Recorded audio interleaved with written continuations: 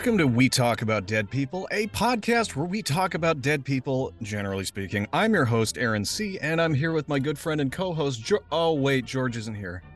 George got heat stroke, everybody. So it's just going to be me, all alone, just sitting here in my studio, having fun with the show, as is my wont, because I can't keep myself away from my mic. I just like talking to myself. Strangely enough, though, as luck would have it, I have a buddy named Mark Steves who volunteered to show up and do an interview for us tonight. So without further ado, please give a round of applause silently, wherever you are, because you're probably working, for Mark Steves of the My Family Thinks I'm Crazy podcast. Hello, Mark. Hey, I brought my own applause. All right. Having me, dude. You joined me on my show about a month or two ago, so it's a pleasure to be here. How's it going? Well, we're having a good day. George is not. I called him 2 days ago, and I guess he went kayaking, and I don't know when the last time was. He was actually out in the sun. He's part vampire, from what I understand. Anyway, I'm just gonna shit all over him on this because he can't really help it. But I called him. He sounded like a dead man. Right after, I was like, "Geez, like I haven't heard you this bad since the time you literally almost died." And he wasn't having it. You know, no laughs, no nothing. But then I called him the next day, and he still sounded terrible. And so I texted him this morning. I was like, "Hey, you gonna be able to get on with Mark tonight?" He was like, "Yeah, I'll try." And then I guess he went and got some Arby's or something, and now he hasn't eaten in days, and now he's feeling completely zonked. So Yeah. Well, I'm not his doctor, but I wouldn't have recommended Arby's to recover. But that's his life. That's his choice. Shout out to him. I've not met your co-host yet, but sounds like he should lay off the Arby's at least. Well, I'm joking. I don't know what he ate, but I was texting him. I'm like, "Man, I know they don't have a Raising Cane's or a Torchy's Tacos around where you live, but whatever you get, try to make sure it's healthy." He didn't, whatever. I'm just assuming he ate Arby's or Chick-fil-A. Yeah. Torchy's Tacos, that's the health choice around where you guys are at? No, we don't have a Torchy's anywhere around where either one of us live, but where we went to college, there was one in town, and it was really weird. They had a chicken and waffle taco, which was like literally a chicken strip wrapped in a couple of tortillas, and then you pour maple syrup over top of it. Huh. Obscene. Yeah. I would eat it again every day if I could. Yeah, we don't have anything like that where I'm at. I'm on the East Coast. Not a lot of comfort food over here. It's mostly seafood and bodega snacks.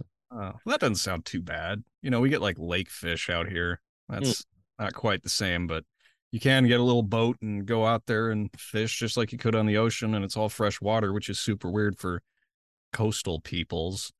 But anyway, so Mark, I think we're gonna keep this one pretty light. Maybe we'll get deep near the end. I mean, we're weird dudes. We get along for a reason, right? So I'd like, first of all, for you to have the opportunity to plug what you do and talk about your show, and generally say anything else you'd like to say by way of introduction. Yeah, thank you again for having me here. We talk about dead people.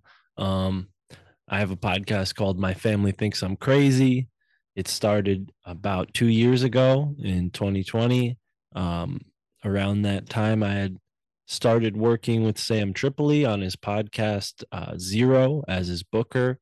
And he was like, what's up with your podcast? Do you have one? You should make one, and I had a podcast that was titled a different title. It wasn't really going anywhere. We had a few episodes on YouTube, and I always been a fan of listening to shows like yours and many different podcasts out there, from history to conspiracy, comedy, just a whole mix of different shows that I was listening to. So by the time I started working with Sam, I was ready to host my own show.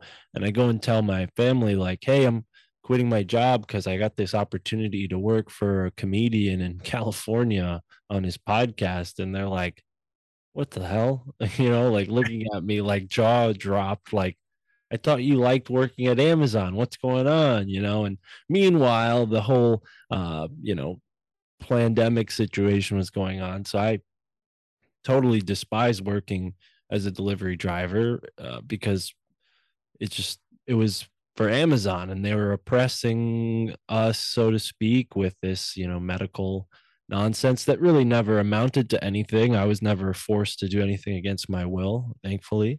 But I decided to leave that job and pursue podcasting. It started with just scraping by working with Sam because he pays for me to book shows, guests on his shows and whatnot.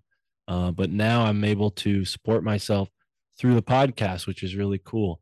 People have supported over the past 200 and something episodes, and now with the Patreon support, I'm able to kind of keep things going. I still got to do odd jobs here and there, but we're growing little by little. But yeah, My Family Thinks I'm Crazy is the name of the show. It's also a true statement. It wasn't just that moment when my family thought I was crazy. It's been pretty much my whole life, being a black sheep and sort of going against the grain, questioning the narrative, showing up smelling like pot to every single family occasion. I got myself, just this reputation for being sort of a hippie stoner.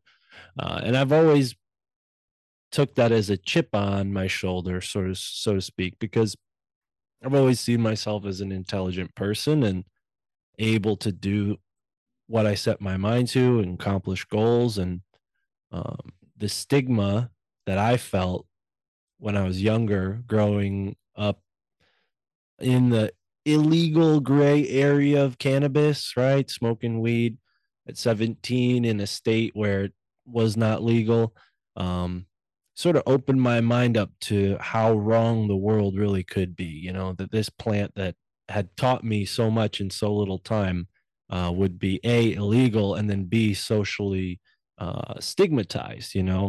So doing the podcast is not only a fun opportunity to explore ideas that have always fascinated me, but they're also a way for people to understand me and who I am and the journey I'm going on. And part of that is proving to people that you can be an intelligent person with cannabis, because that, yeah, for whatever reason, that was a chip on my shoulder. There's this idea that, oh, cannabis makes you stupid or slow or can ruin your life. Now it's kind of sounds silly even talking about it because it's so ubiquitous. Everybody's like, yeah, pot's cool now, but that actually is even more disturbing to me because it's sort of been taken to the realm of recreational drugs and alcohol, and for me, cannabis was always a positive, constructive, transformational tool, right? And I'm not endorsing this for people who are sober and have a life that they value in sobriety. Good for you. I encourage that. Personally, that wasn't my path, and as a martial artist, I saw pretty quickly how cannabis was helping my skill set broaden and my connection between my mind and body strengthening, right?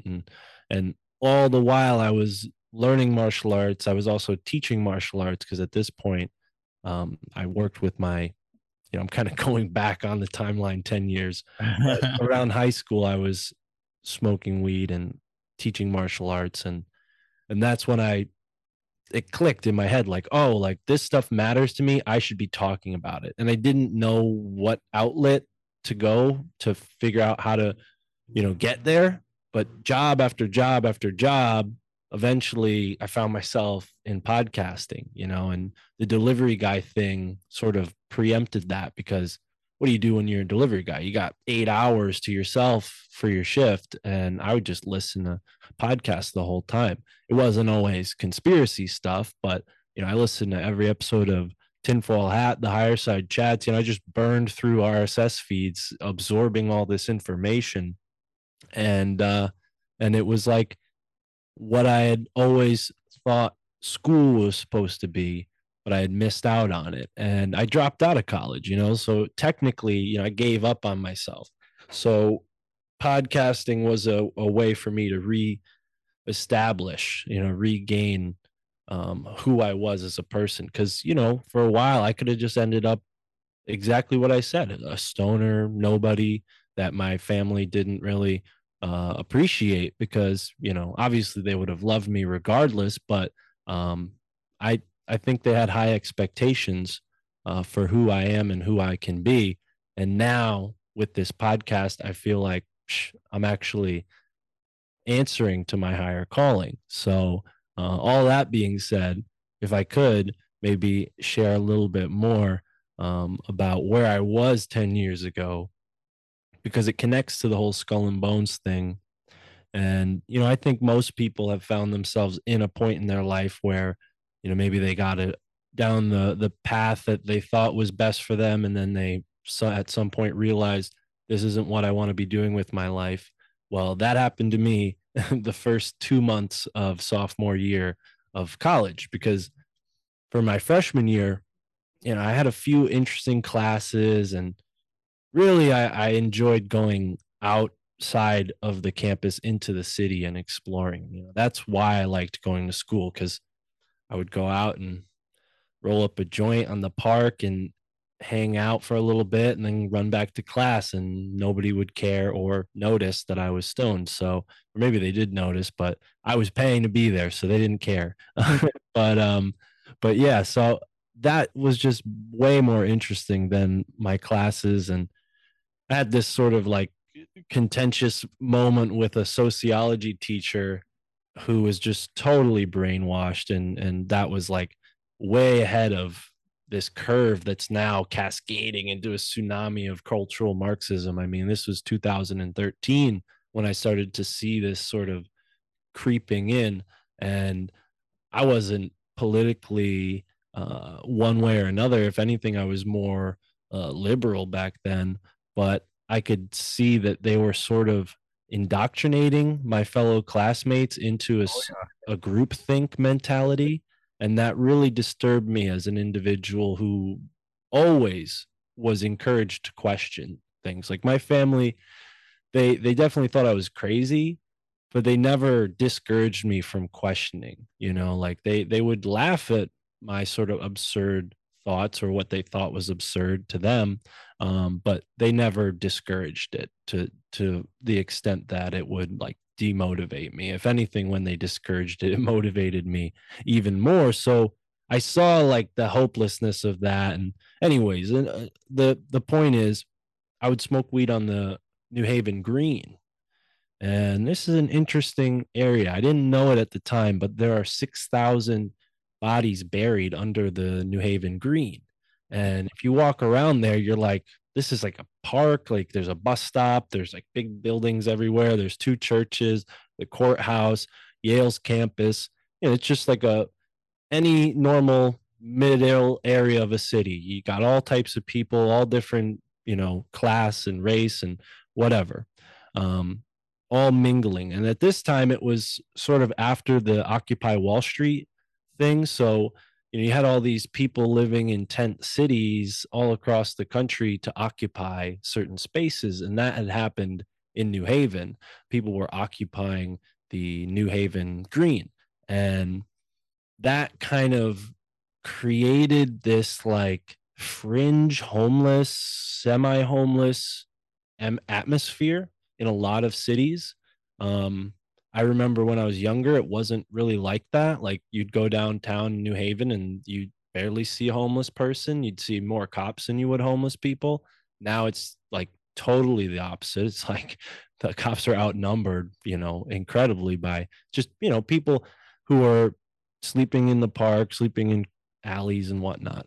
So I was mingling and interacting with these people because that was so much more interesting than any of my classmates. At that time, I was sort of sheltered. So I was like, oh yeah, these like fringe people are interesting. Let me like mingle with them.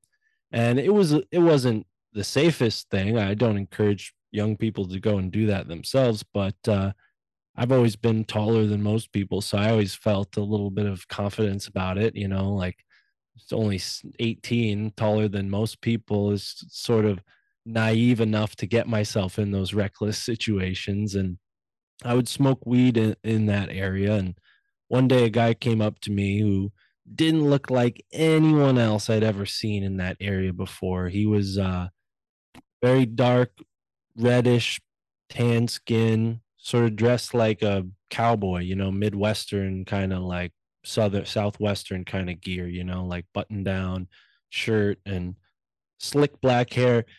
He was a Native American dude from Arizona, right? And like I said, not your typical person you'd see up here in New England. And he approached me because I was wearing a shirt that said, "Sure, you can trust the government, just ask an Indian." And it had a picture of Sitting Bull, the chief, on the t-shirt. That's the type of dude I was back then. And still am. But he appreciated the shirt, and we started, smoking, hanging out, and I would see him at the green every now and then, and we would talk. And Amos, like I had suspected, was very interesting. I mean, like, not the typical site in that area. And what I come to find out is that he had gotten out of jail not too recently at that point in time. And he had moved from Arizona to New Haven.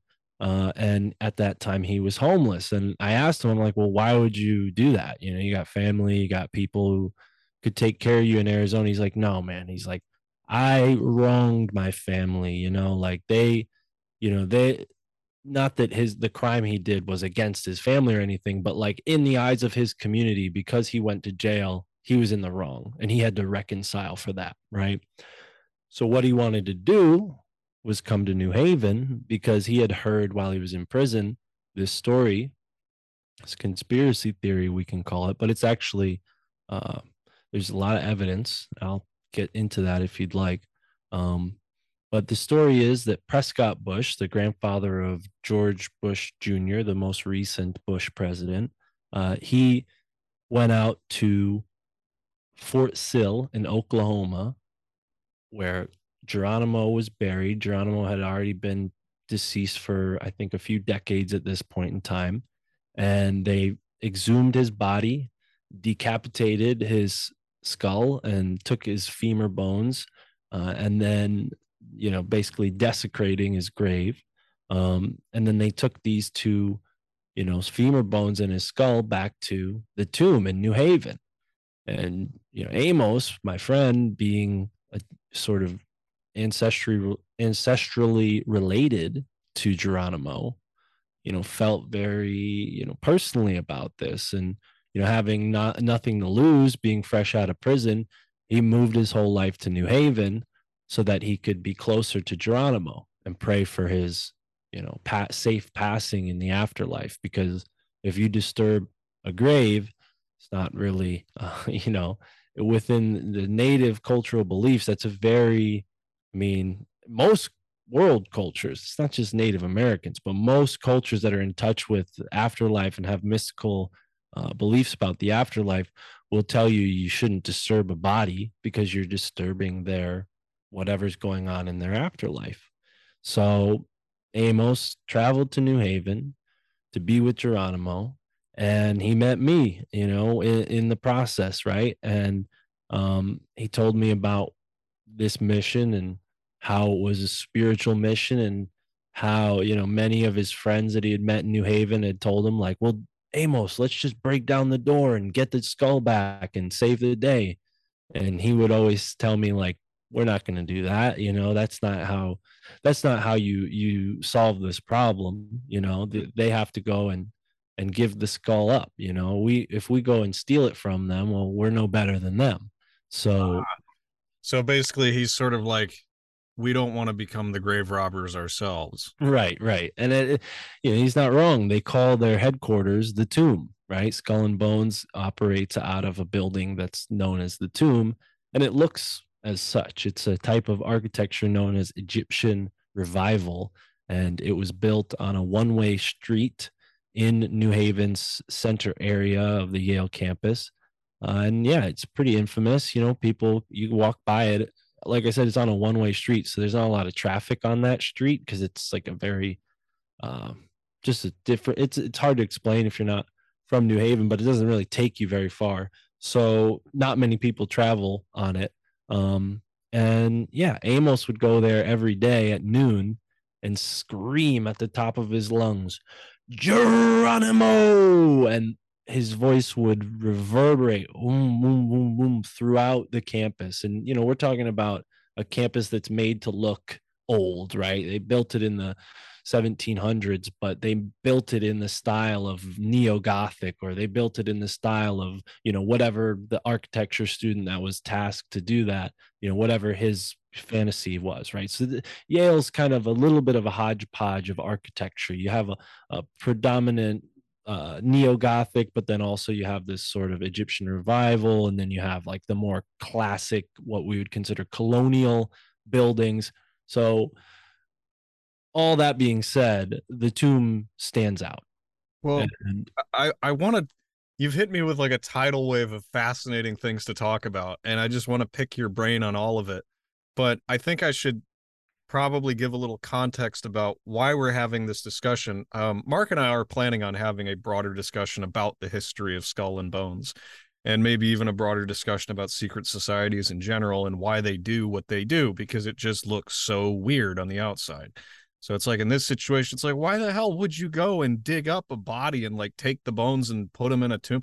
Why would you do that? That doesn't make any sense. And from the outside, a lot of us who are like, kind of like floating around the conspiracy zone, we're like, this sounds so fake because it doesn't, like, why would you? There's no motive unless you know the one thing, which is what I try to explain to people. I'm like, look, I know it's weird, but don't ask, is it weird? Don't ask, how is this wrong? Because obviously it's wrong. But you got to understand what they're asking with this kind of shit is they're asking, does it work? And it's like, does it work to go and dig up this skull and these, this guy's femur or femurs, and go and put them in a building? Well, they're doing it, aren't they? And are they stupid? I don't think so, because they are at the top of the society, right? So they can't be that dumb. So, with all this weird shit like that, I look at it and I'm like, there's something to it that I don't understand. And I'm not sure I want to understand. And you look at a guy like Amos, like shouting Geronimo at a building, and you kind of don't understand that either. But there's something there. There's a reason people do these things. I But I would argue that I understand it. I'm not suggesting that you think I don't, but I would argue that I understand why well, Amos would let's do hear it. that. Let's hear Yeah. it. So you're making a good point, and I completely understand why someone might be like, "Well, you're just like a crazy pot smoker who believed a crazier guy about a crazy thing that doesn't exist." Well, that's fine. And I appreciate that because maybe I've been in this echo chamber for a while now, and I've taken for granted the fact that there are still people who are A, unaware of Skull and Bones, and B, unaware that there's evidence proving all of the stuff I'm talking about. So, anyways, Amos would scream Geronimo's name because that's a warrior's prayer, right? So take that for whatever your spiritual beliefs are. I'm not gonna sit here and tell you that you need to pray or everyone should pray, but to me, at that point in my life, I was a pretty much an atheist, right? I was smoking weed, and that kind of was getting me more, I don't know, aware of the world around me and aware of the programming that I had gone through, that we all do through our culture, through our schooling, all of that. Um, and the things that Amos taught me really changed my life in a big way. I'm still not like a Christian. I'm not Catholic, even though I was technically brought up as a Catholic, but I believe in God. I believe in prayer. And Amos demonstrated that to me in his faith, in his teaching, in his wisdom. And, why he would go and scream Geronimo's name, I think it was partly because he felt like nobody cared. And this was a way of bringing attention to why he was there and what was going on. It's also non-violent, but extremely, extremely emotionally violent in the sense that if you hear someone scream, there is a visceral response to that. Whether you even know that Geronimo is a person or not, Anyone in New Haven would probably know that Geronimo is a bar. There's a bar named after him. I Oh, don't think that's a coincidence. yeah.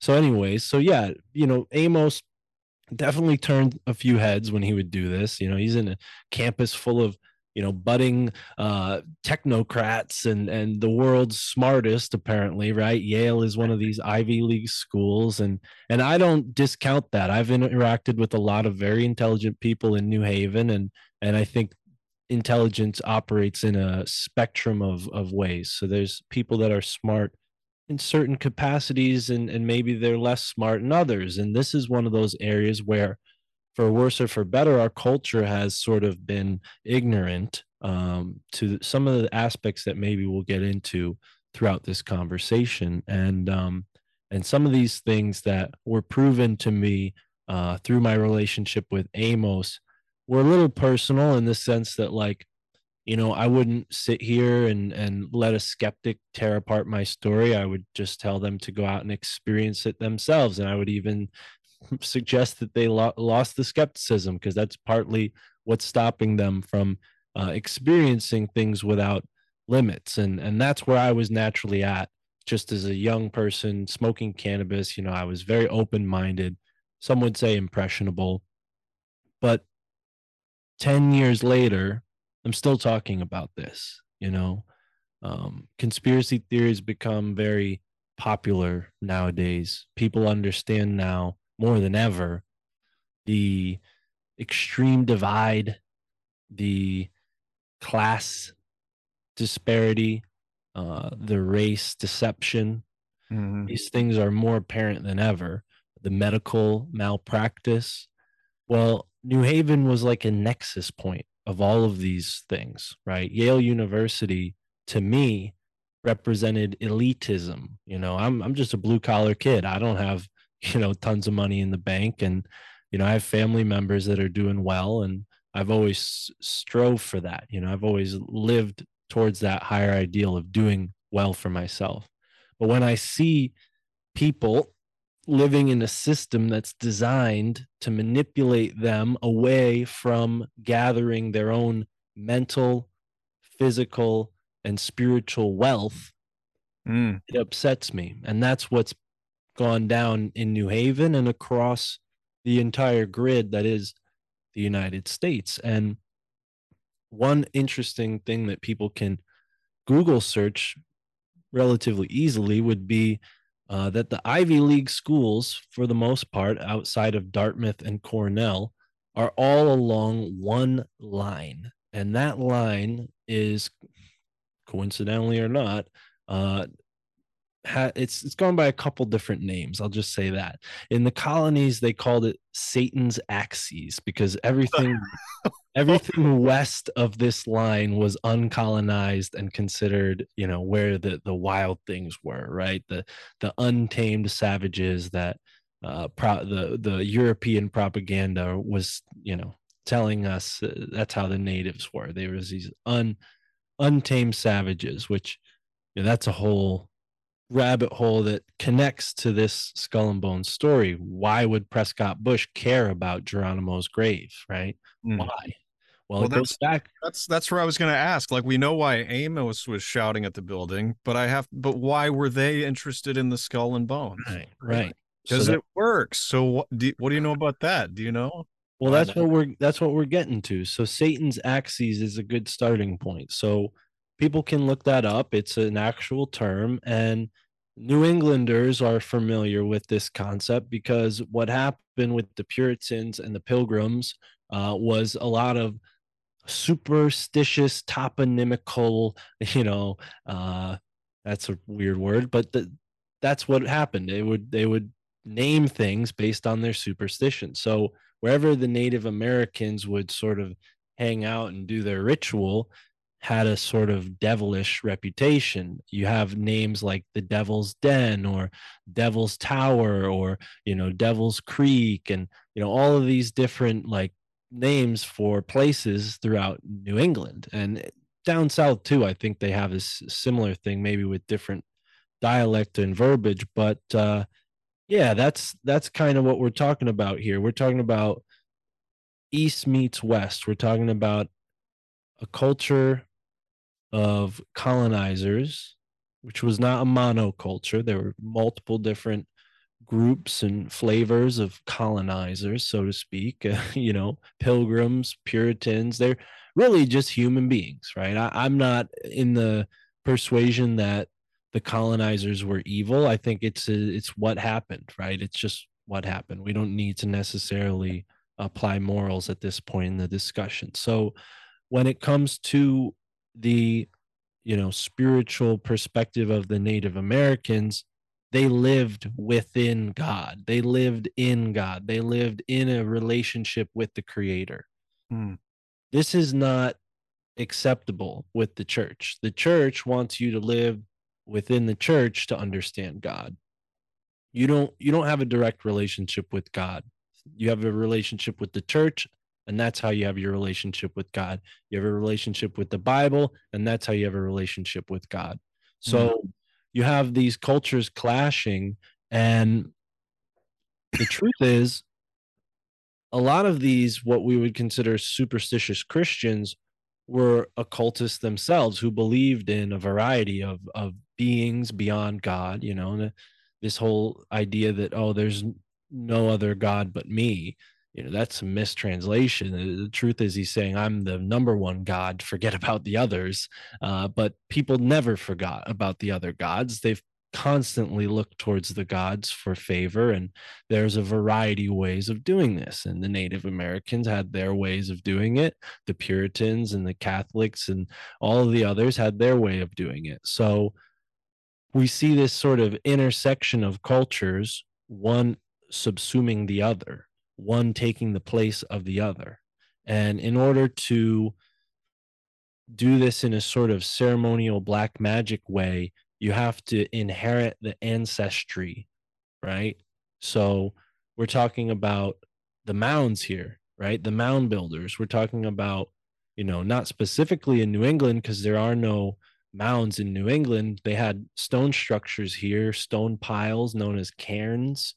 And those actually go all the way over to Northern Europe because I'm, for one, this is a theory called diffusionism, which I subscribe to. And that is that the Native Americans did not only come through the Bering Strait. There were series of migrations of different groups of people from Southeast Asia, Northern Asia, South Africa, Western Africa, and even Northern and Western Europe, all traveling to North America prior to Columbus's expedition. So, that being said, there was a lot here that did not fit into this new world narrative that the colonies, the charters, these early founding fathers, they didn't want people to go with those ideas. They didn't want them to know about that stuff. That was a part of the melding, the mixing, right? There's all these weird things going on. The Shakers and the Quakers are getting down with the Native Americans and doing like rituals together. You have this guy in Marymount, Thomas Morton, who starts, having sex with Native American women and trading women for guns and giving the Native Americans guns. And then we have all these wars with the Native Americans. So it's a very, very complicated history to condense for your audience down to like 5 or 10 minutes. But Yeah.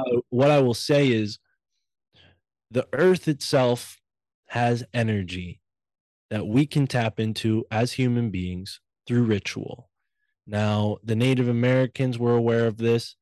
Cultures all around the world have been aware of this.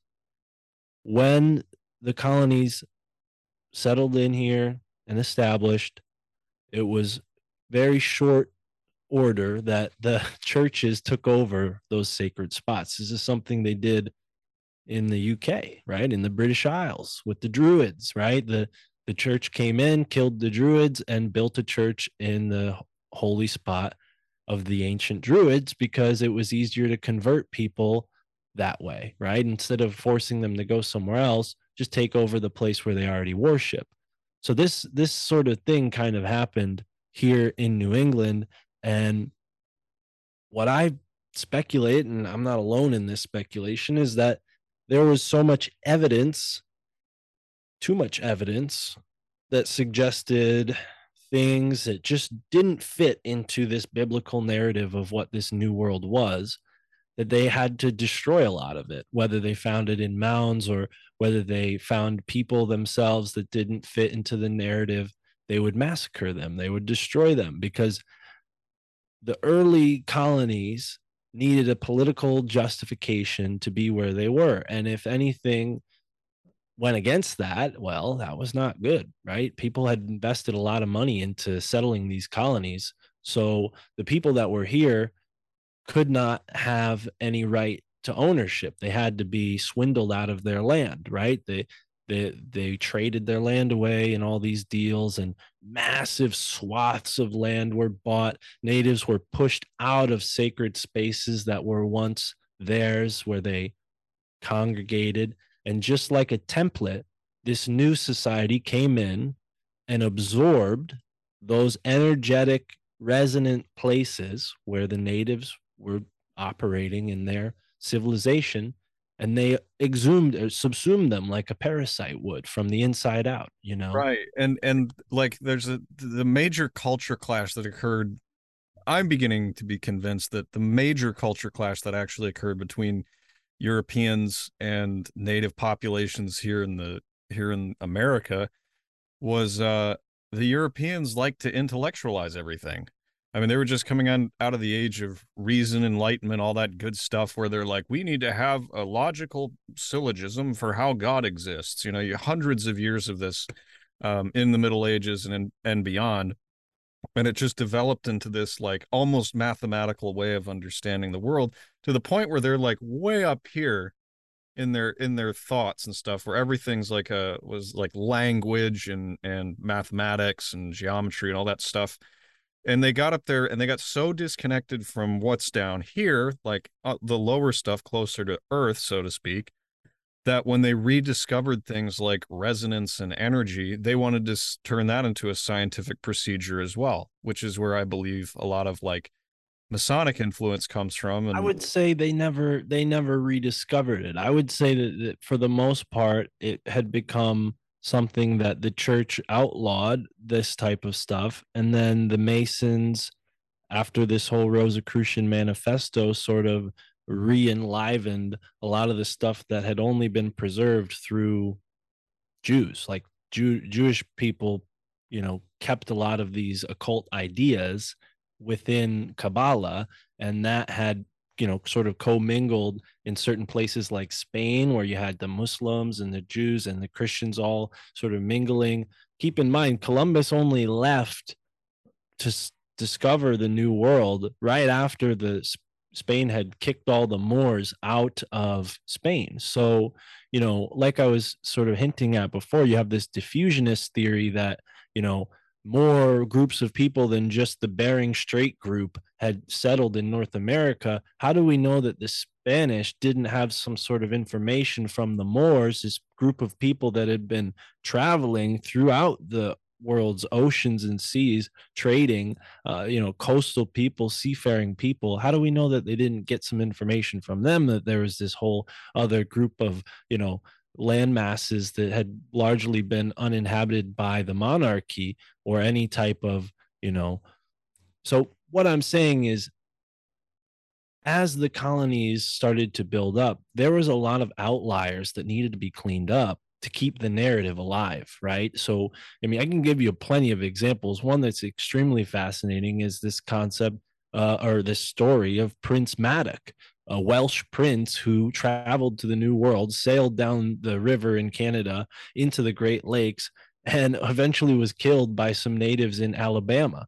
And his body was taken back to England secretly, and buried there. And this whole story of him traveling to the somewhere in the Far East and dying and coming back, was fabricated to keep the New World a secret. There's things like that. Roman coins that have been found in the Ohio River Valley and in the Mississippi River Valley that are like, well, how the heck did these Roman coins get there? They didn't have these Roman coins in the colonies.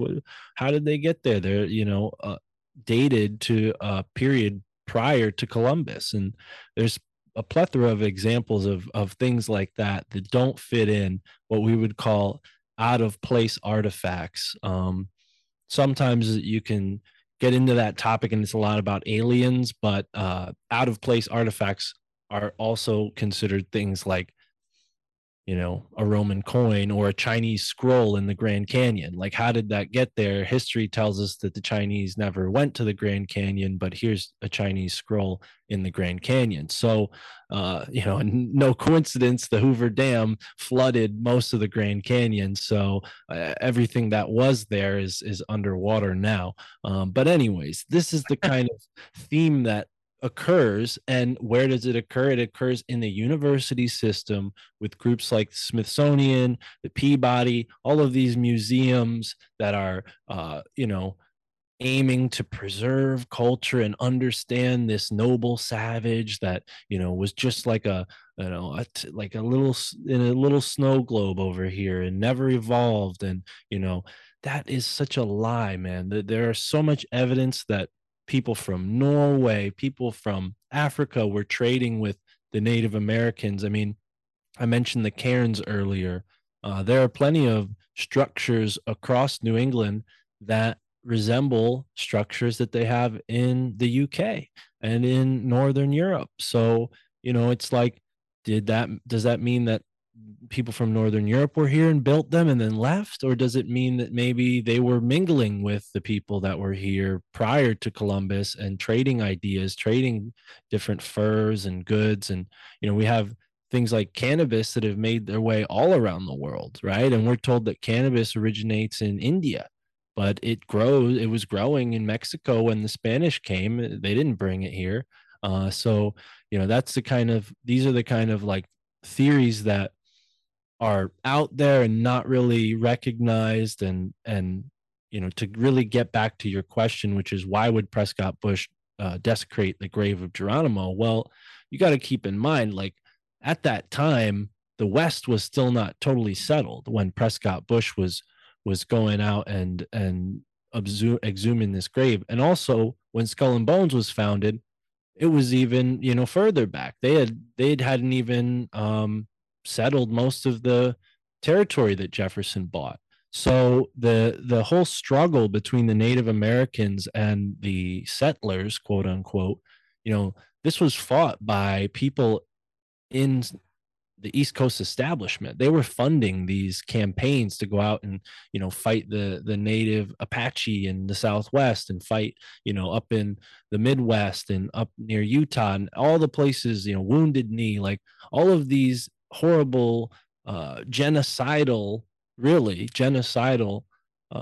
aspects of history. And I'm not an apologist here. I don't think the Native Americans were all good, right? There were some that did stuff, let's say, like enslaving other tribes or raping and killing other tribes. I mean, they weren't all one homogenous group with one homogenous system of morals. Well, yeah, they were human beings. They had their Right. differences, and to pretend like that didn't exist and to stick them all in one big glob sort of robs them of their individual identity. And I think the same thing's been done to a lot of cultures around the world. I think it's part of a control program to keep us all like, Mm. I don't know. But you know what? Hey, you and I are kind of like black sheep. My family thinks I'm crazy. A little less so these days because I've been able to talk to them a little bit. But like, you know, again, it's like even talking about this and having these thoughts is foreign to some people because they've just grown up within that grid. And that's where I think, what I'm talking about when I say it was almost like a cosmic joke that these people would run into each other when one was just coming out of an intellectual age and the other was still living very much in a spiritual, very grounded kind of culture where they moved with the buffalo, right? They moved with the weather, the wind, and they were, always on their feet, always learning, always moving. Like there's a bias in the historical narrative to pretend like there wasn't some value to that. And what I'm getting at, what I've been attempting to get at anyway, I don't know if I've been clear, but what I've been attempting to get at is out of the intellectual age came this desire of, okay, now that we know like everything on the intellectual level, where's the secret powers? Like, what's the reality hacks that we can learn? What are the cheat codes we can get for this world? And I think like most Europeans at the time, they wanted to go at it and just like split hairs and try to find a way to look at it with a microscope. You know what I'm saying? Right. Yeah, I'm not familiar when the Age of Reason ended and what they consider the age after that began. But I would like to know that so I could sort of get a sort of bearing on. I'm gonna look it up right now. Um, bearing on what you're talking about because yeah, okay. So um, oh no, that's a book. So it would be in the 1700s, in the 18th Yeah, century. late 1700s into the So 1800s. I will say, when we're talking about Columbus, we're talking about 1492, right? So a little bit prior to that. And even New Haven itself, was founded in the 1600s. So, like the town I live in, founded in the 1600s. So, we're talking about a time when, the world was a lot different, right? I mean, a lot of people get this misconception that the Puritans and the Pilgrims were not practicing anything mystical. I found otherwise. The truth is that they've been, doing a lot of interesting little secret practices, and it's just this whole concept of Salem and witchcraft, and it all like Peter Levenda kind of writes about it in his book Sinister Forces, like Columbus when he set foot on land in the New World for the first time, he interacted with the Arawats, and these were very peaceful, mystical people. And it's almost like by betraying the Arawats, this sort of curse sort of befell the people who settled this new world, because all of a sudden you see this like frenzy of mystical chaos of like everybody blaming each other Oh yeah. for witchcraft. And it all started with Tituba. Technically it didn't start with Tituba. There were people who had hung as witches before Tituba, but the Salem trial started with Tituba, and Tituba was from the Caribbean where uh, Columbus settled. So, and her ancestors were from uh, Guyana, where Columbus eventually gave up. Right, pretty sure he even was turned against his men, turned against him, and sent him back to Spain, like in shackles. Because he did such a terrible job leading them to what they thought would be the East Indies. And I've heard actually my friend Amos tell me that the idea that they called the natives here Indians was not, in fact, because they thought they had landed in India, right? The country of India as we now know it. It was because in Spanish, the word Dios and the word Indios together would be Indian, right? So these people lived in God, meaning they lived with God. They lived in this Garden of Eden where, like I said before, they had a direct relationship with the Creator. They didn't have a priest in between telling them, oh, this is how you interact with God. And for worse or for better, that mentality has evolved into sort of a Western New Age spirituality, right? You have all of these occult ideas that were bubbling up in Europe and sort of got forced out of Europe. They settled here in the New World and blended in this melting pot with this native consciousness that was so close to Gaia. And we're still not even through the the retribution that will be paid for what's already gone down as far as like a crime against nature and a crime against humanity. I believe in karma to some extent. But to get back to Geronimo and your question about Prescott Bush, why would they steal a skull and bones? Why would they steal a person's skull and two of their bones? Well, I'm sure you're familiar with the Jolly Roger pirate flag, and a Yeah. lot of these pirates were proto Templar, or not proto, but virtually Templars, right? I mean, the Templars didn't exist technically in that time period, but a lot of their ideas and practices were in this vein and in this sort of area. These groups like that evolved into the Dutch East India Company and the British East India Company, these big trading groups, they were all Freemasonic and occultic. They had these secret society ties that go back to the Temple of Solomon. So we have this concept of the Jolly Roger, right? That's obviously where this sort of symbol comes from. But then we also have this maybe lesser known ritual, which is the uh, John the Baptist skull being used as an oracle or even as a chalice flipped upside down and drunk out of. So, the Templars are said, to have stared into the eyes of the skull of John the Baptist, and that was their oracle. That's how they gained insight. I was telling you before, there's many different ways to practice magic. Well, divination is one of them, and there are many different forms of divination, and one of them is you could use bones and scrying, right? You scry. You know what scrying is? Yeah, yeah. Scry, for people who don't know, it's like going into sort of trance state, staring at something, and you sort of get into a different brain wave. If we're going to get neurological about it, you go into a theta brainwave state. And in this state, maybe you're more open to whatever lies on the other side of the dimensional boundaries. Maybe there's some sort of entity that they're interacting with through the skull. Maybe they're interacting with John the Baptist himself. I mean, that would fit with Native American logic that a person's soul would have some sort of link to their actual physical body for the period of time that it takes for that physical body to decay. Now, I don't mean to interrupt, but this is like fascinating. Again, if you back away from all this strange sounding stuff and you ask yourself, not how does it work? Is it neurological? Are we in a theta state? Is it spiritual energy? Are they high? Like, what are they doing? Eliminate all that. Does it work?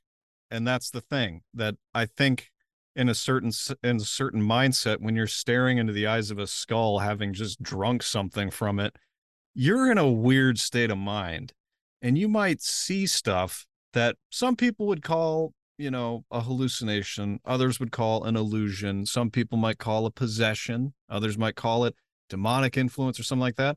Some might call it brainwashing. There's all these different words for what it is. well, I mean, it's not far fetched to think that residue of DNA would be left in the skull, and alcohol as a solvent to some degree could maybe mix with that and pull something out of it uh, as you're drinking from it, right? So there is an alchemical aspect to it that I'm not extremely well versed in. Someone might be like, "You fool, they can't get DNA from a bone," but I don't know. Maybe a skull and a brain would be different. But either way, it doesn't really, you know, you could look at it both ways. I mean, you could take the really simple look at this story and say, like, okay, well, they just did that as like an FU, like we're in charge now. We don't care about your silly spiritual beliefs.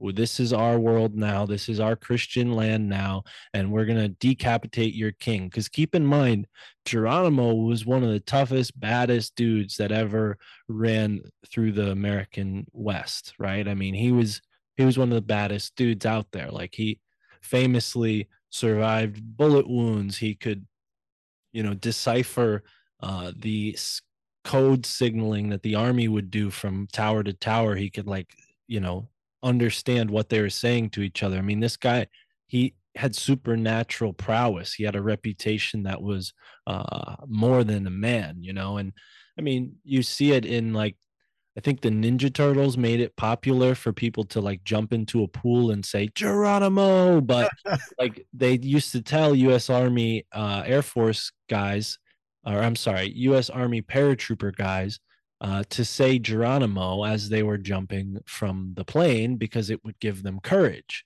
Why would you do that? Well, it's as simple as a mantra. I mean, you people know what a mantra is at this point in time. Like, you can buy like a cheap poster that says like "Be love, be happy." Like that's a mantra, right? Like Yeah. that's like a cute white girl mantra. Like there's like hard like David Goggins mantras, like "Be a man," like kick your, like that kind of like it. That's all it is, right? So like Geronimo, when you say his name, you're calling out that ferocity, that strength. And he wasn't a ferocious person, so to speak, like he was some kind of untamed tiger that would just kill at will. He had that capacity because uh, it was a righteous vengeance. His family had been killed right in front of him. You know, his first wife and children were killed right in front of him.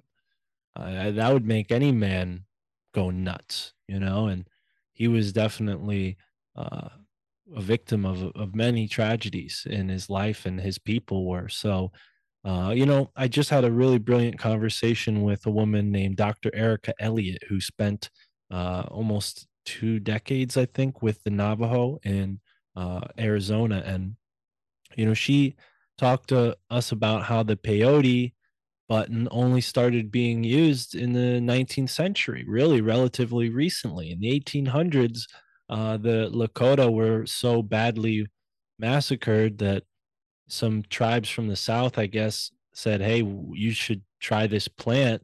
And that's when, you know, the ceremonial use of peyote really began in this country. I don't know if it was used outside of maybe really arcane and old rituals prior to that. But, you know, nowadays people have like this whole cult of ayahuasca, and you know, that really comes from sitting with peyote and the plant medicine. And what it was meant to do was help people deal with their grief, because their whole world had been destroyed, their whole race had been killed, their way of life had been taken from them. You know, again, I'm not an apologist here. I'm extremely sympathetic. And you know, New England, it's interesting because, like I said, my town is 400 years old. That's 400 years of separation between what it was like and what it is like now. And it's very hard to trace what kind of impact the natives had on the area here, because they were very minimalist. They were very renewable, so to speak. Like they lived in a way of life that didn't leave much behind, although they did leave behind very interesting and intricate stone structures here in New England that suggest that they were not savage people. And I would even go as far to say that Yale owes a debt of gratitude to the native consciousness and the native wisdom that it took the place of, because what are they known for now? They're known for medicine, they're known for politics, you know, democracy.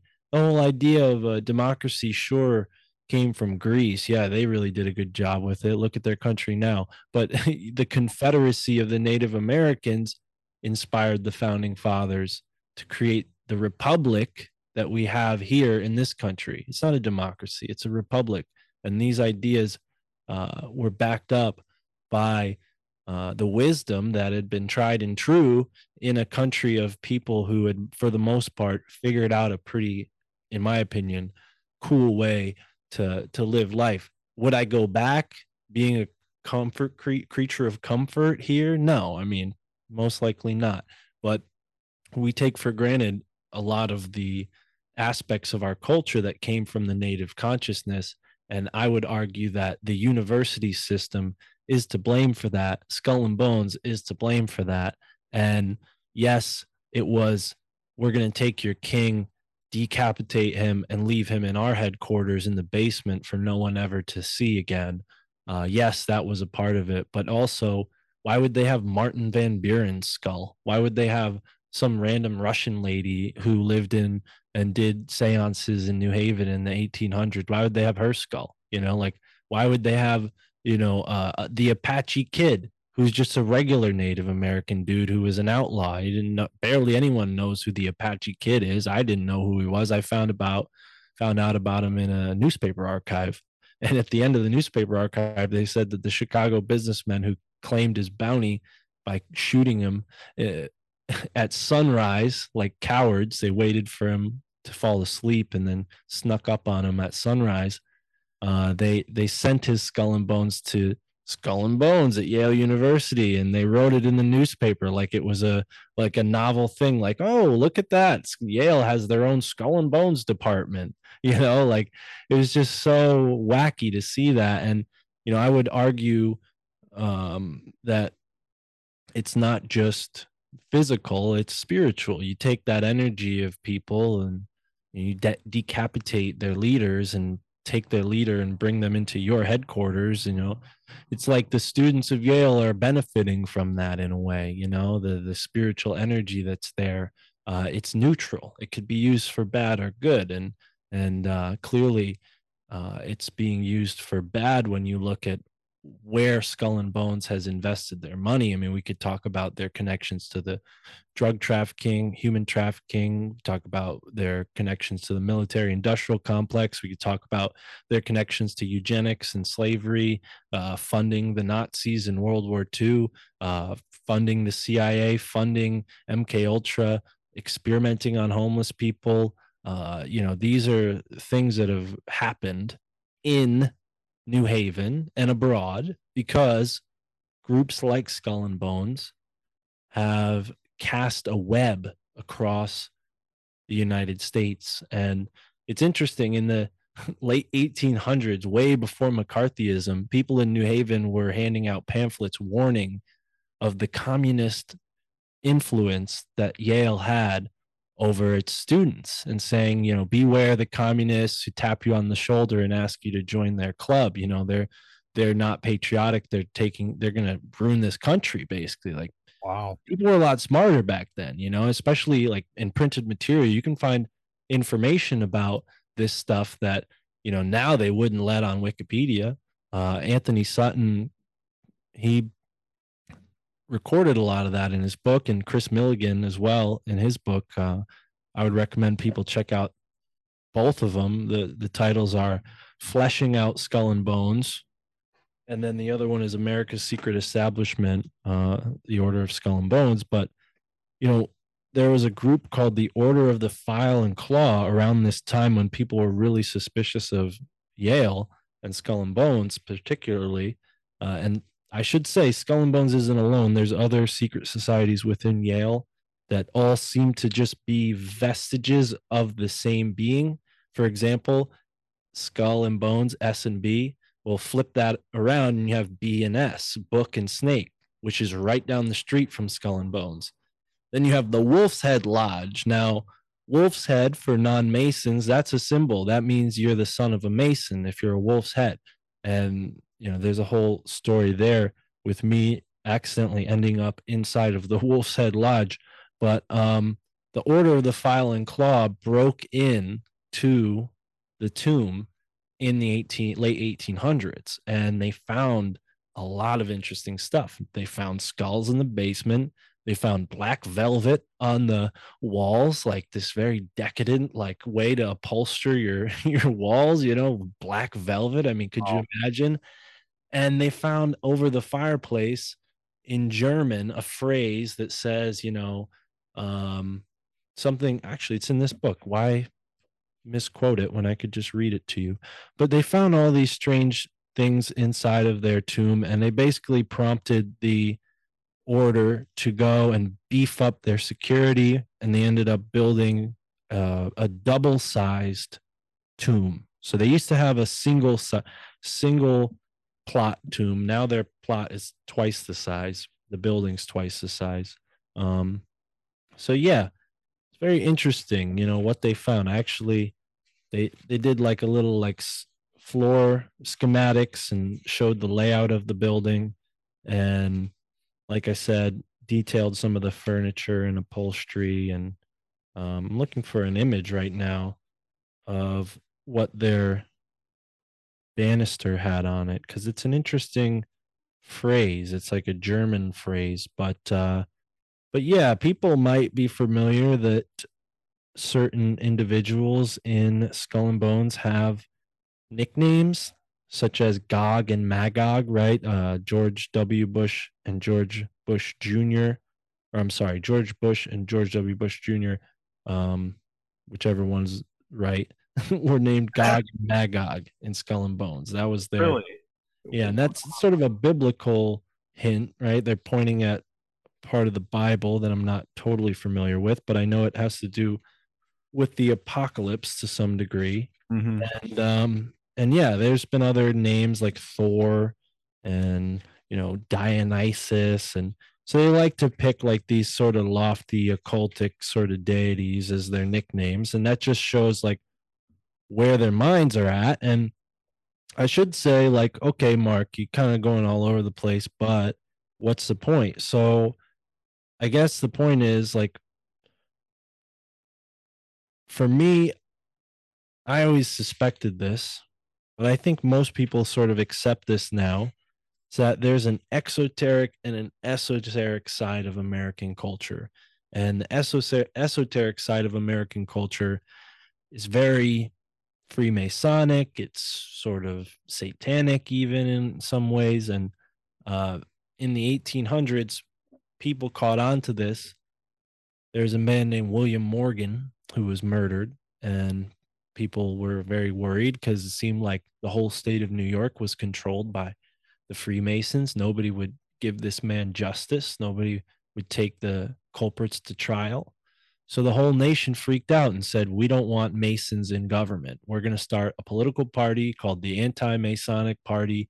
And they were very successful. I mean, they really inspired a lot of fear in the Masons and caused them to go pretty much underground with a lot of their operations. And groups like Skull and Bones were formed in response to this. So prior to that, the debate societies would have had exclusive factions where, the people with fancy degree or pedigrees, from higher up families than their other peers would get to be in like the cool kids club and share secrets and share the sort of everything that comes with being in, right? And in that high society, that means everything, right? Being in is everything when you're in that elite society. So it evolved into a sort of underground thing as the political atmosphere changed.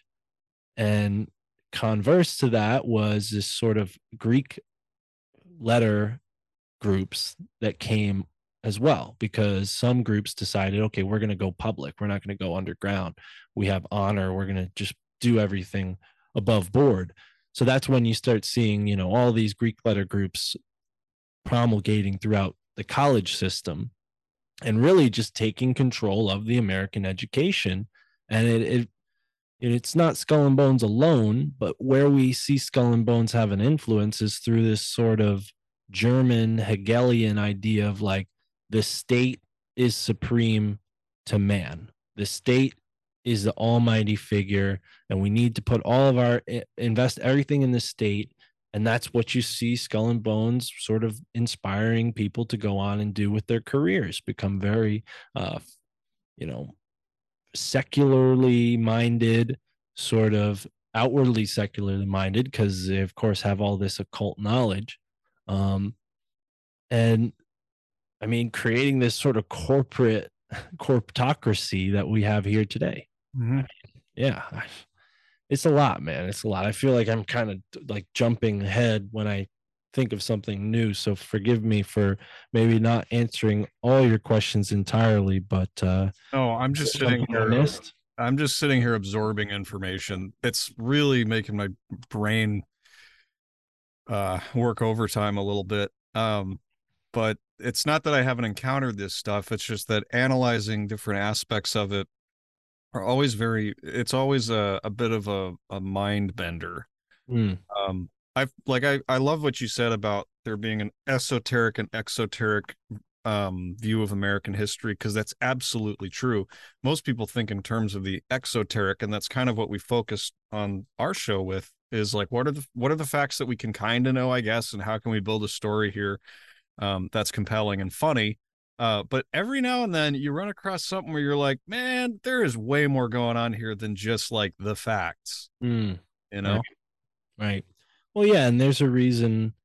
There's a reason for all of these things. I mean, people who would debate this and say, "Oh, this is all too far fetched." I mean, I would argue that you just haven't seen enough of how the real world operates. And I got a chance to see maybe one of the more unpleasant aspects of it through my friendship with Amos in New Haven. And again, 10 years ago, a lot of these ideas were out there on the internet very freely, conspiracy theories were beginning to be talked about more and more. There were already conspiracy podcasts that I hadn't found yet, but they were out there. And yeah, we've seen like a sort of explosion of interest in that lately. So, maybe now people are more comfortable with this idea that secret society, because I think the response would have been in the past like, no, like that's impossible, dude. Like, what do you mean secret societies control the country? Yeah. Like what? Have you ever like I bet you say it's voted? lizard Like, people next, you know? yeah, like it was such a like shocking response from people because me, the naive guy I expected people to be like, "Whoa, Mark, no way, tell me more." And Yeah. for the most part, up until like 3 or 4 years ago, a lot of people were very like, "You can miss me with that." Like, I'm not, and they didn't even have the concept of, "Oh, I'm blue pill, I'm red pill," but that's just naturally kind of what it felt like. And I've gravitated away from those terms, but Let me ask you a question then. Where do you think podcasting fits in with all this stuff? Because I've had this very strong sensation that it's maybe the most effective thing that we've got going for us right now. Because I'll tell you what, at the beginning of the pandemic, um, my parents didn't listen to podcasts. At the end of the pandemic, my parents listen to podcasts and don't watch the news. They can help it, unless they're like stuck in a hotel room and they have nothing else to do. Uh, wow. it's and they listen to all kinds of stuff, and we share information freely. And at the beginning of the thing, my brother, like I was telling him, like, hey man, like it's from a media point of view, this is hype, this is an opportunity. Like, just don't get freaked out. Like my goal was to keep people from getting freaked out. I didn't really do that good of a job because I was a little freaked out myself. But reality is, like, I see this information finally becoming like, oh, so a lot of people have thought about this, and there's a lot more people looking up, wondering what's going on up there. And it turns out for 50, 60, gosh, maybe centuries, there's been small groups of people who have said, hey, look over there, there's more going on than you see. And it just feels like right now, podcasting is really important because, the conspiracy theory stuff is fun. Bigfoot's fun, UFOs are fun. I call them, chew toys for the curious. All that stuff is there to like see how like flexible your mind actually is.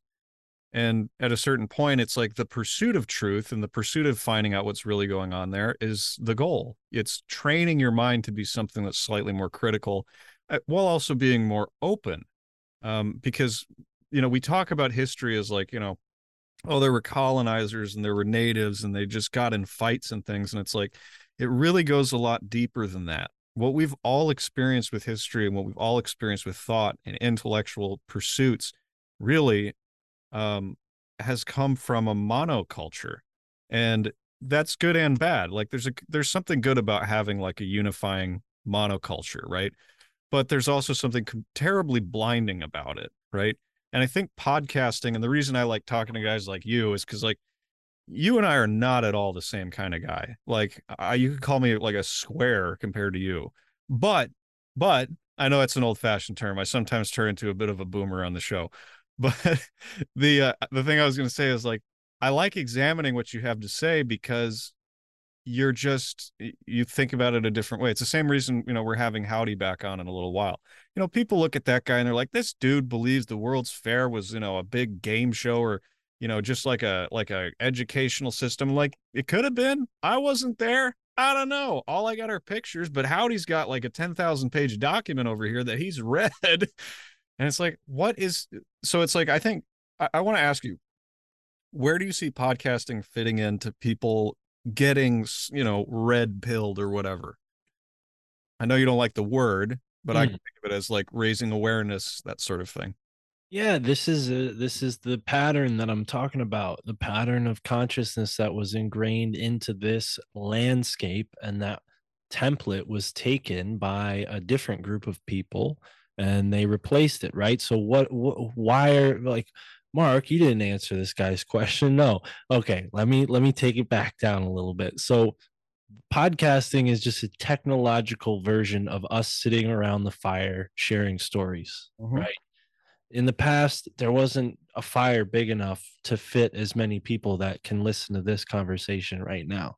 So now we're in like an accelerated version of what used to go down here in the United States. People shared with each other. They didn't just share resources with each other, they shared communities with each other, and they shared information with each other. And there's a reason for, the fighting and the squabbling, just like there's a reason why the lion kills the zebra, like all of Mhm. those things were in their natural order. And that was sort of karmically broken. And now we are inheriting the good and the bad karma of our ancestors. And part of that, in being in this landscape, is sort of reestablishing the old aspects that were karmically broken and reintegrating them into what is here now with what came from the old world.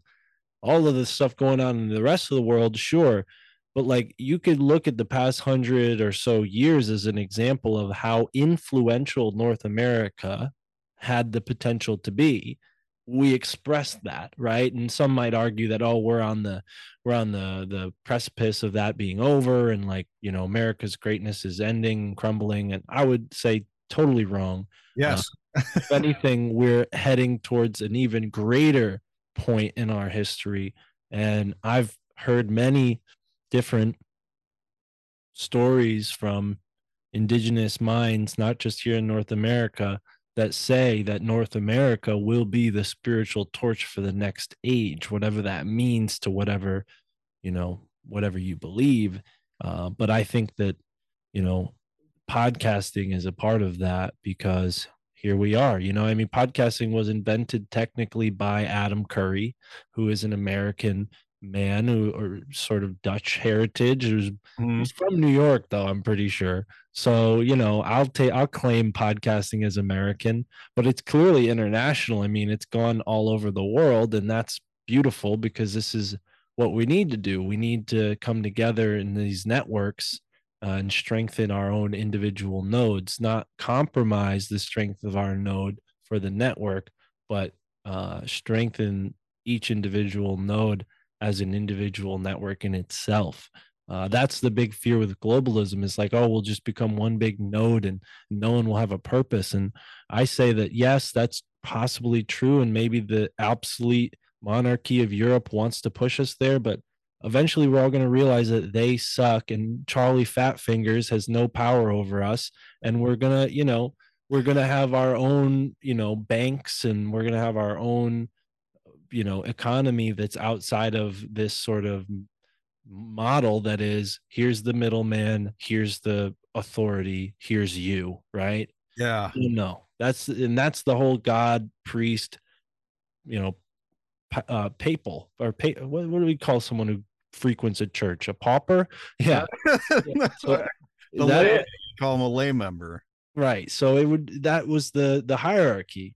Yeah. In the Industrial Revolution, you saw that sort of fluctuate in many different ways. And I think now we're sort of reaching the end of the industrial age. And, it's going to take a lot of correcting. We've screwed up the environment a bunch. I don't think it's as bad as the climate crisis people think it is, but there's definitely pollution that needs to be cleaned up, and land that needs to be restructured, and creeks that need to flow again, and things like that. So, you know, I'm someone who believes that whether or not one person says it, or does something about it, it will inherently happen. And that's not to justify my own or anyone else's laziness. I'm not. I mean, I'm a little lazy, but I don't fall on that out of comfort. I'm just, in my mind, this thing is so much bigger than us. We are just like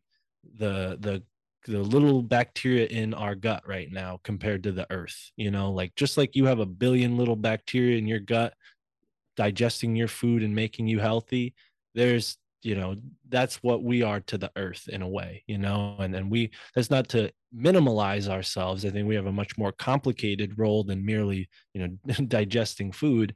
But we definitely need to recognize our place within the symbiotic hierarchy the natural order hierarchy that the Native Americans were a part of, man. And it's funny, like all of these new ways that people are doing agriculture, they're all based on the old ways of doing it. They're all based on how people originally did it. So, it's not so much that we need to like think about what's next. It's like, what can we do better based on what worked in the past, because right now what we're doing is not working. Well, let me do like a big picture here thing here, because like now you got me going.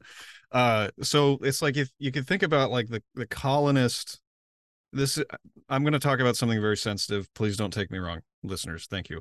Um, the colonist versus the native as a paradigm. They're basically antithetical to one another, right? So you have a thesis and you have a antithesis or antithesis, whatever. And they come together to create the synthesis, right?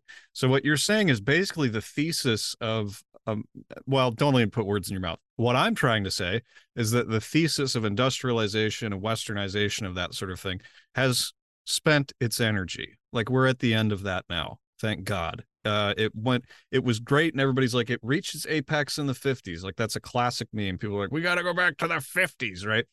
That was where it all started to come down. Like post World War II, everything started to get worse. If you have your eyes open, you can see it. It's obvious. I just look for the potholes in the streets. um, and it seems like we're people are talking about America collapsing or falling apart, or the empire is over, and all that kind of stuff. And it's like, yes, and that's a good thing. Because like one thing that people get wrong, and we've talked about it many times on our show, is that the Middle Ages are completely misunderstood by most people, thanks to movies and television. Um, the reality is that the Middle Ages were a great era where people could step back and take stock of what had happened. And all they had were the stories and traditions that came from ancient Greece and Rome and all of these other great empires. And they could sit there and be like, how the hell did that fall apart? And then they thought about it for like 500 years. And then they got things going again. And it's like, I think when you say like you've got indigenous minds on this who are saying things like America's going to be the torch for the future, I did not believe that at all about 3 years ago. I was like, America's got to go. It's the worst thing in the world. Like it's destroyed everything. I mean, like legit, like, and not like in a pissy way. Like it was just like, this has been objectively a bad thing for a long time. I felt the same way. I mean, I was like, I was there, I think that's part of the social engineering to some degree. I mean, yeah, you could come to that thought organically, sure. But I think it's to a certain degree, like our culture has been engineered to give us that sort of pessimistic take on ourselves, beat ourselves up. Yeah. And it's one thing I've tried to express before, but the power of information control, mental control, it goes beyond just giving people different stories. It's they shape how you think, right? So you ultimately arrive at predestined conclusions based on the logic that you're given, so to speak. So the best way to detect if you've been victim of something like this is to just look at yourself. Like, where am I right now? These things that I believed in and fought with people in college about, these protests I went to, what has it gotten me? Like, has it turned me into a poor, cringing sap on antidepressants, or has it made me into a better person? And if you honestly look at yourself and you're like, this has made me worse, then it's okay. You can admit something went wrong along the line, and it was probably engineered to do that. And it's like, at the very beginning of the interview, you said the word cultural Marxism, and I know that triggers people because it's again another term that's been loaded with all kinds of different meanings. What we're talking about is not Marxism and not communism. It's not an ideology. It's a way of thinking. It's a way of thinking of things are unequal, therefore they're unfair, which isn't necessarily true. Because, when you're in the dirt and you're doing something, like working at Amazon or where I was working, when we first spoke, I was still in a warehouse. Like that stuff is an opportunity to grow stronger. And growing stronger is so underrated in the world today. You're like, if you can get a backbone, you're bulletproof and these things don't bother you anymore. So it's like, yeah, in times of like peace, it's time to take stock. It's time to reflect, to see what went wrong, what went right, and to really be objective about it. But in times of struggle, you got to put your head down and you got to go to work and you got to grow that backbone, because that's going to set you apart so much from the modern world that people feel like when you talk to normal people and you're like this, you have a magnetic effect. They can't look away. They have to know more. And you're like, you're not ready. And they're like, how dare you say I'm not ready? I want to know all the things. And you're like, if I say what I really know or what I'm really thinking right now, you will run away and we'll both have failed. You won't learn anything. And I'll feel like I'm a know-it-all who has to hide his knowledge away in, a secret temple at Yale. Mm. You know? Yeah, there have been moments like that for me where it's like, oh shoot, I shouldn't have got into that with that person. But yeah, no, for sure. I think I think with this whole conversation, I mean, people who are skeptical, there are many different aspects that you can look at with Skull and Bones, and it'll make your head spin. I was going to say it'll make you scratch your head, but it should make your head spin, because these are not things that we would expect our seniors in their last year of college to be getting involved in. Things like uh global opium trading, like like this is the precursor to this drug war. It happened in the college system. They got all the gifted students, or aka the students that could follow the orders and wouldn't, sort of fall out of line, and become a problem later on. They kind of funnel these people into these roles where the money keeps flowing. It's like it's an illusion of excellence. This people are striving to make themselves better and be a part of something that's elite, but it's all window dressing for this disgusting cannibalizing system. It's like the oven of Moloch in the Bible. They talk about this Moloch oven that they would sacrifice their children in, and it's just sort of like eating us alive. But they were so blinded to it because of all the ritual around it that this was a good thing, and we need to give our infant up to Moloch because that's going to make it rain when it needs to rain, and all this stuff that I don't totally discourage or dissuade that type of thinking. I think there's some thought to that, but I don't think any of us can encourage or endorse human sacrifice. And that's the kind of thing that's happening in our society. You are a victim of human sacrifice if you live your life in a 9 to 5 job, have a midlife crisis, and then you know never fully realize your human potential. It's sort of like, oh yeah, have a midlife crisis and then buy a Corvette and everything's fine. Like, just buy a Corvette, like buy yourself a younger personality, like divorce your old wife and date young women. Speaking from the male perspective, like that's the sort of human sacrifice. We've sort of converted that to where we're now living that life of you know it sounds really pessimistic, and I don't like to totally get into it, but it is like that. The chains um that some of us were once enslaved in, have now enslaved all of us invisibly. We are all invisibly chained to this system somehow. Not everyone. I ran into some Amish people last 2 months ago that they don't even have social security numbers. I think we talked about that a little bit at some Yeah. point. I was telling everybody about the Amish, but yeah, it's interesting. You know, what this means for podcasting, and to go back to your question of like, do I think like people are going to become more red pilled? I hope not. I don't think the red pill thing is a good thing. I think if anything, that's just creating a new group of people that'll be even harder to persuade. It's more division. What we need is for people to discover themselves and transform themselves.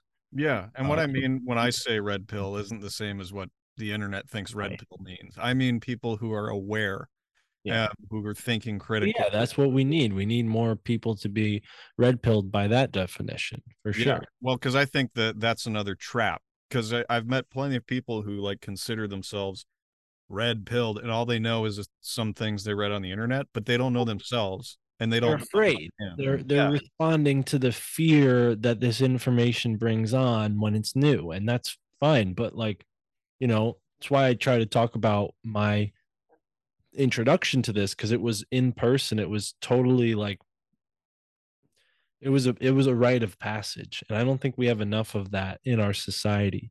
What Amos taught me, he put me through a rite of passage in a sort of small way, in a very like in a mental way, so to speak. And um and I think we don't have enough of that. I think people are just responding to symbols that induce fear, and that could lead someone to awaken, sure. But I just get worried when I see people getting really extreme about certain topics, and even in the podcast community, getting really emotionally extreme about these things that a lot of it is designed to it's weaponized to elicit that response. mhm. So, you know, not that I'm devaluing that passion. I think we should have passion to make our world a better place. But we need to understand right relationship with our community and start from there. Because if we just yell on Twitter, TikTok, and on our own podcasts about human trafficking, it's only going to disturb people. Like, we can get into the whole sex trafficking thing, but normal people who don't even believe in half of the stuff that we've talked about today, they're just going to get upset by that and think that we're getting too paranoid, and we're because it's uncomfortable to think that your son or daughter can be taken away and abducted, and it's uncomfortable to think that that's systematic and not just the lone nut that can be stopped by the police. It's uncomfortable to think that it's a corrupt system that is invaded the police, and that's actually using law enforcement to traffic people. So all of that stuff has a reality to it, but whether or not it's important to your life is determined by you. And it should be important to all of us. But, unless you're going to strengthen your own community, I don't think that, there's really a place for you to do anything about it. Maybe start a podcast and inspire others, right? That's the way we're doing it. But yeah, there's many different paths in this life, and some people are going to be the hero for that situation. Others are going to be the hero for another situation, right? That is also true. Me personally, I think my path is to have open-minded discussions and do my best to educate myself and share what I learn with others, and if everyone could do a little bit of that, that would maybe help. But I'm an oddball, so I can't prescribe my way for anyone else. Well, we're used to this, you know. It's like I'm glad you said what you said about when you first encounter information like this, the temptation is to kind of get pissed off, and to get like real dark about it. And I used to be that way, but not for very long because it's not sustainable. You're going to drive yourself nuts, and you're going to drive everyone around you a little bit crazy because you're just a sad, angry person who sees nothing who thinks that there's nothing that can be done except to post on Facebook about, some pizza parlor in Washington D.C. Like, I've seen way too many boomers go through that where they run into this and they're like, I got fired and I sat on my computer for 6 months and did research, and here I am. And it's like, dude, look, you may not be wrong. You may be absolutely right about all of it, but don't let it kill you. Don't let it put out your light, because we need light in this world. Mm. Um, Yeah. Yeah, absolutely. Yeah, I think, people are going to either get chewed up in this lifetime by the system, or they'll overcome it. And it's not for everybody to overcome. I'm someone who believes in multiple lives. Not everybody does. So, again, I'm an oddball, but I don't think that we're meant to learn everything in this lifetime. Although I haven't had past life experiences, I would say that there have been times in my life where information or insight came to me in a way that felt uh, different than something that I've read or learned about and accessed through just contemporary knowledge. It was almost astral, like something was being channeled. And I don't really even subscribe to any channelings. I'm not like listening to channelers and thinking like everything they say is true, because there's some stuff that seems really not true about that. But I think every person has a potential to channel higher insight through themselves. And maybe cannabis helped me figure out how to do that. It wasn't just sitting on the couch smoking. I was a martial artist. I would train. I mean, I still am technically. I just don't train. But I used to train 6 days a week. So like, if you're moving and grooving that much, like it's just a different level. So I don't know what it was then, but ever since I've been this way. And I haven't been the healthiest person in the sense that like I don't eat like a completely like strict diet, but I think that's important. Like I'm very conscious about where I'm eating, and that's helped me understand a lot of this. I think that's a big part of the reason why a lot of people aren't into this stuff is because their life is grinding them down. Their diet is leaving them in a weakened state of mind. And all they want to do is just relax and hang out with their family. So, how much time do you really have after you work? You're low on energy because your diet sucks, and you have all this entertainment to consume your free time. Uh, we're putting ourselves in a certain equation of ignorance that podcasting is helping people get out of, because it's a very active thing. You could work while you listen to this podcast. There's probably a bunch of people that are doing that right now. Hey, shout out to you, delivery guys like me. And I do chores now when I listen to podcasts, because I'm not on the road anymore. Sometimes we'll go for drives and I'll have my headphones on. I'm listening to a podcast, and my girlfriend's like waving her hand out the window and shoot, so, but me and, you know, the podcast thing, it's like, yeah, I think this is a wave that people are falling into. And it's interesting. I always expected like, oh well, I work for Sam, so like, people who find me, they're gonna know about Sam. But it's surprising, like synchronistically, like a lot of my audience just finds the show because of the name of the show. They don't even know me from Tinfoil Hat, which is cool, because you know it's been 2 years now, and I've kind of like authentically found my place in this podcasting world. And whether that means I'm helping the greater picture or not, it's pretty fun to do. I've learned a lot. The audience seems to be having a good time and learning with me. So yeah, I don't know what's the next. I hope we can keep rocking our free speech in podcasting. I don't know if that's going to be uh total. I mean, who knows what could happen, but yeah, if it's anything like radio, then it's probably going to get diluted by corporate interests. But Already happening. But yeah. the truth rings a certain way. Mm. People being authentic rings a certain way, and we're also uh like drowned in inauthenticity these days. We can like if we're at least a tiny bit critical, we can sniff it out like it's a frickin' campfire. Mm. Um, the real stuff, we know when we find the real stuff. So, I mean, we're running out of time, so I have two things. One, if you haven't listened to our episode on Emanuel Swedenborg, you should totally check that out. Yeah, I know who Emmanuel Swedenborg is. There's like a whole Swedenborgian group in the state that I'm in. I never interacted with them, but I'm aware of them. I'll check it out. Yeah, there's not many of them, but I heard that a billionaire who lives near me was a Swedenborgian. I'm like, what is that? So I went and looked into it. And that was a guy who could see through the veil. I sort of think of him as a proto podcaster in a way. I think I did listen to it. Didn't he like have these like journeys into other like Mars and Venus and Jupiter and stuff? Like he said he went to other planets, or am I thinking of a different episode of yours? Oh, that might have been Roger Bacon, Huh. but I'm not sure. Swedenborg was so out there, but he's like one of my favorite people because he was just so interesting.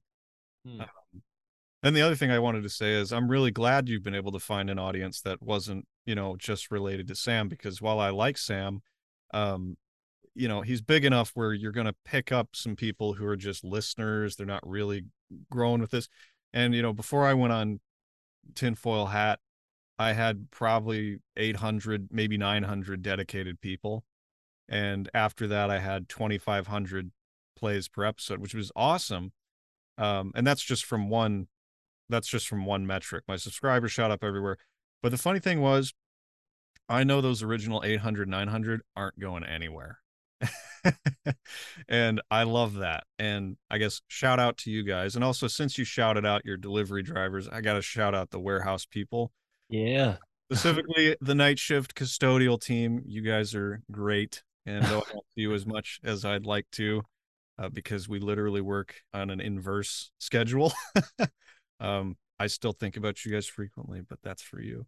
Mark, is there anything you'd like to wrap up on? Like leave us with a message or something?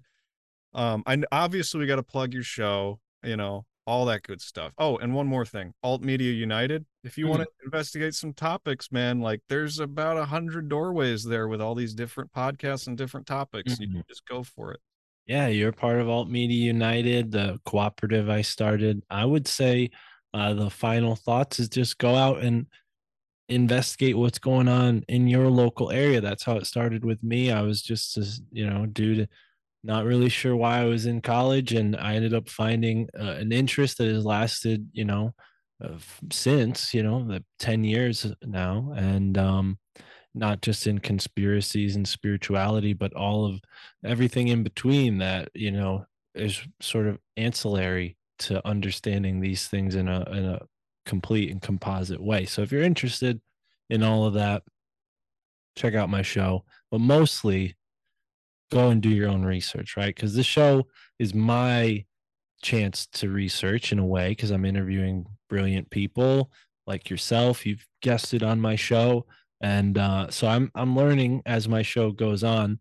But what's cool is I have a couple shows now. So I do Your Handbook for the Apocalypse, which is a series of conversations with myself and my good friend Michael Wan, who is sort of like a mentor, just like Amos is a mentor. I've attracted mentors into my life, and I made that intention. I set that intention, like, so that's another word of advice. If you're maybe feeling like you could find some purpose in life and it's not quite, you don't have your finger on the button yet, set an intention to run into a mentor, and you'd be surprised at how quickly the universe will bring someone in your life that has a lot to teach you. So Mike and I talk every episode. It's just me and him.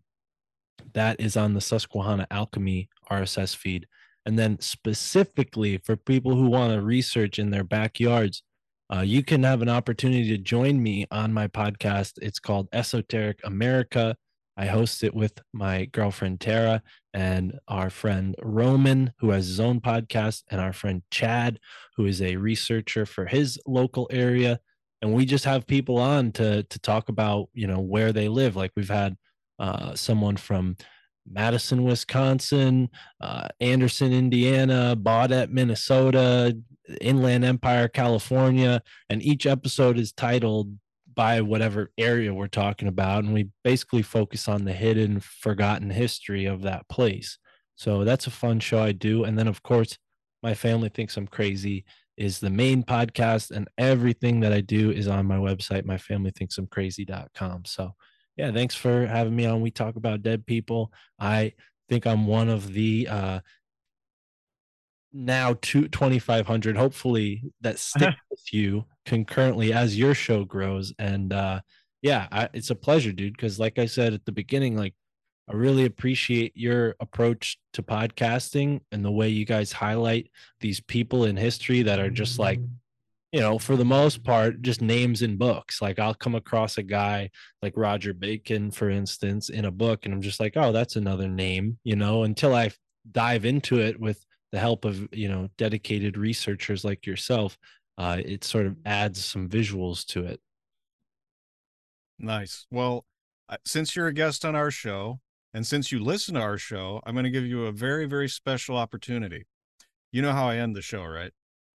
I say, we'll let the sound of something play you out. Yeah. So I'm going to say, well, that should pretty much do it for now. And we'll let the sound of the ever expanding now play you out. Don't know much about history. Don't know much biology. Don't know much about a science book. Don't know much about the French I took. But I do know that I love you. And I know that if you love me too, what a wonderful world this would be. Well, he was born next to a nuclear power plant, has an IQ of 2, and got hit in the head with several rocks as a child. But boy, can this guy play basketball. Look at that, deep from 3. He's not the smartest player in the NBA, as you can tell here. He goes to the bench and he has no idea what the fuck is going on. But boy, oh boy, has he been a threat so far on the defensive end. What a wonderful world this would be.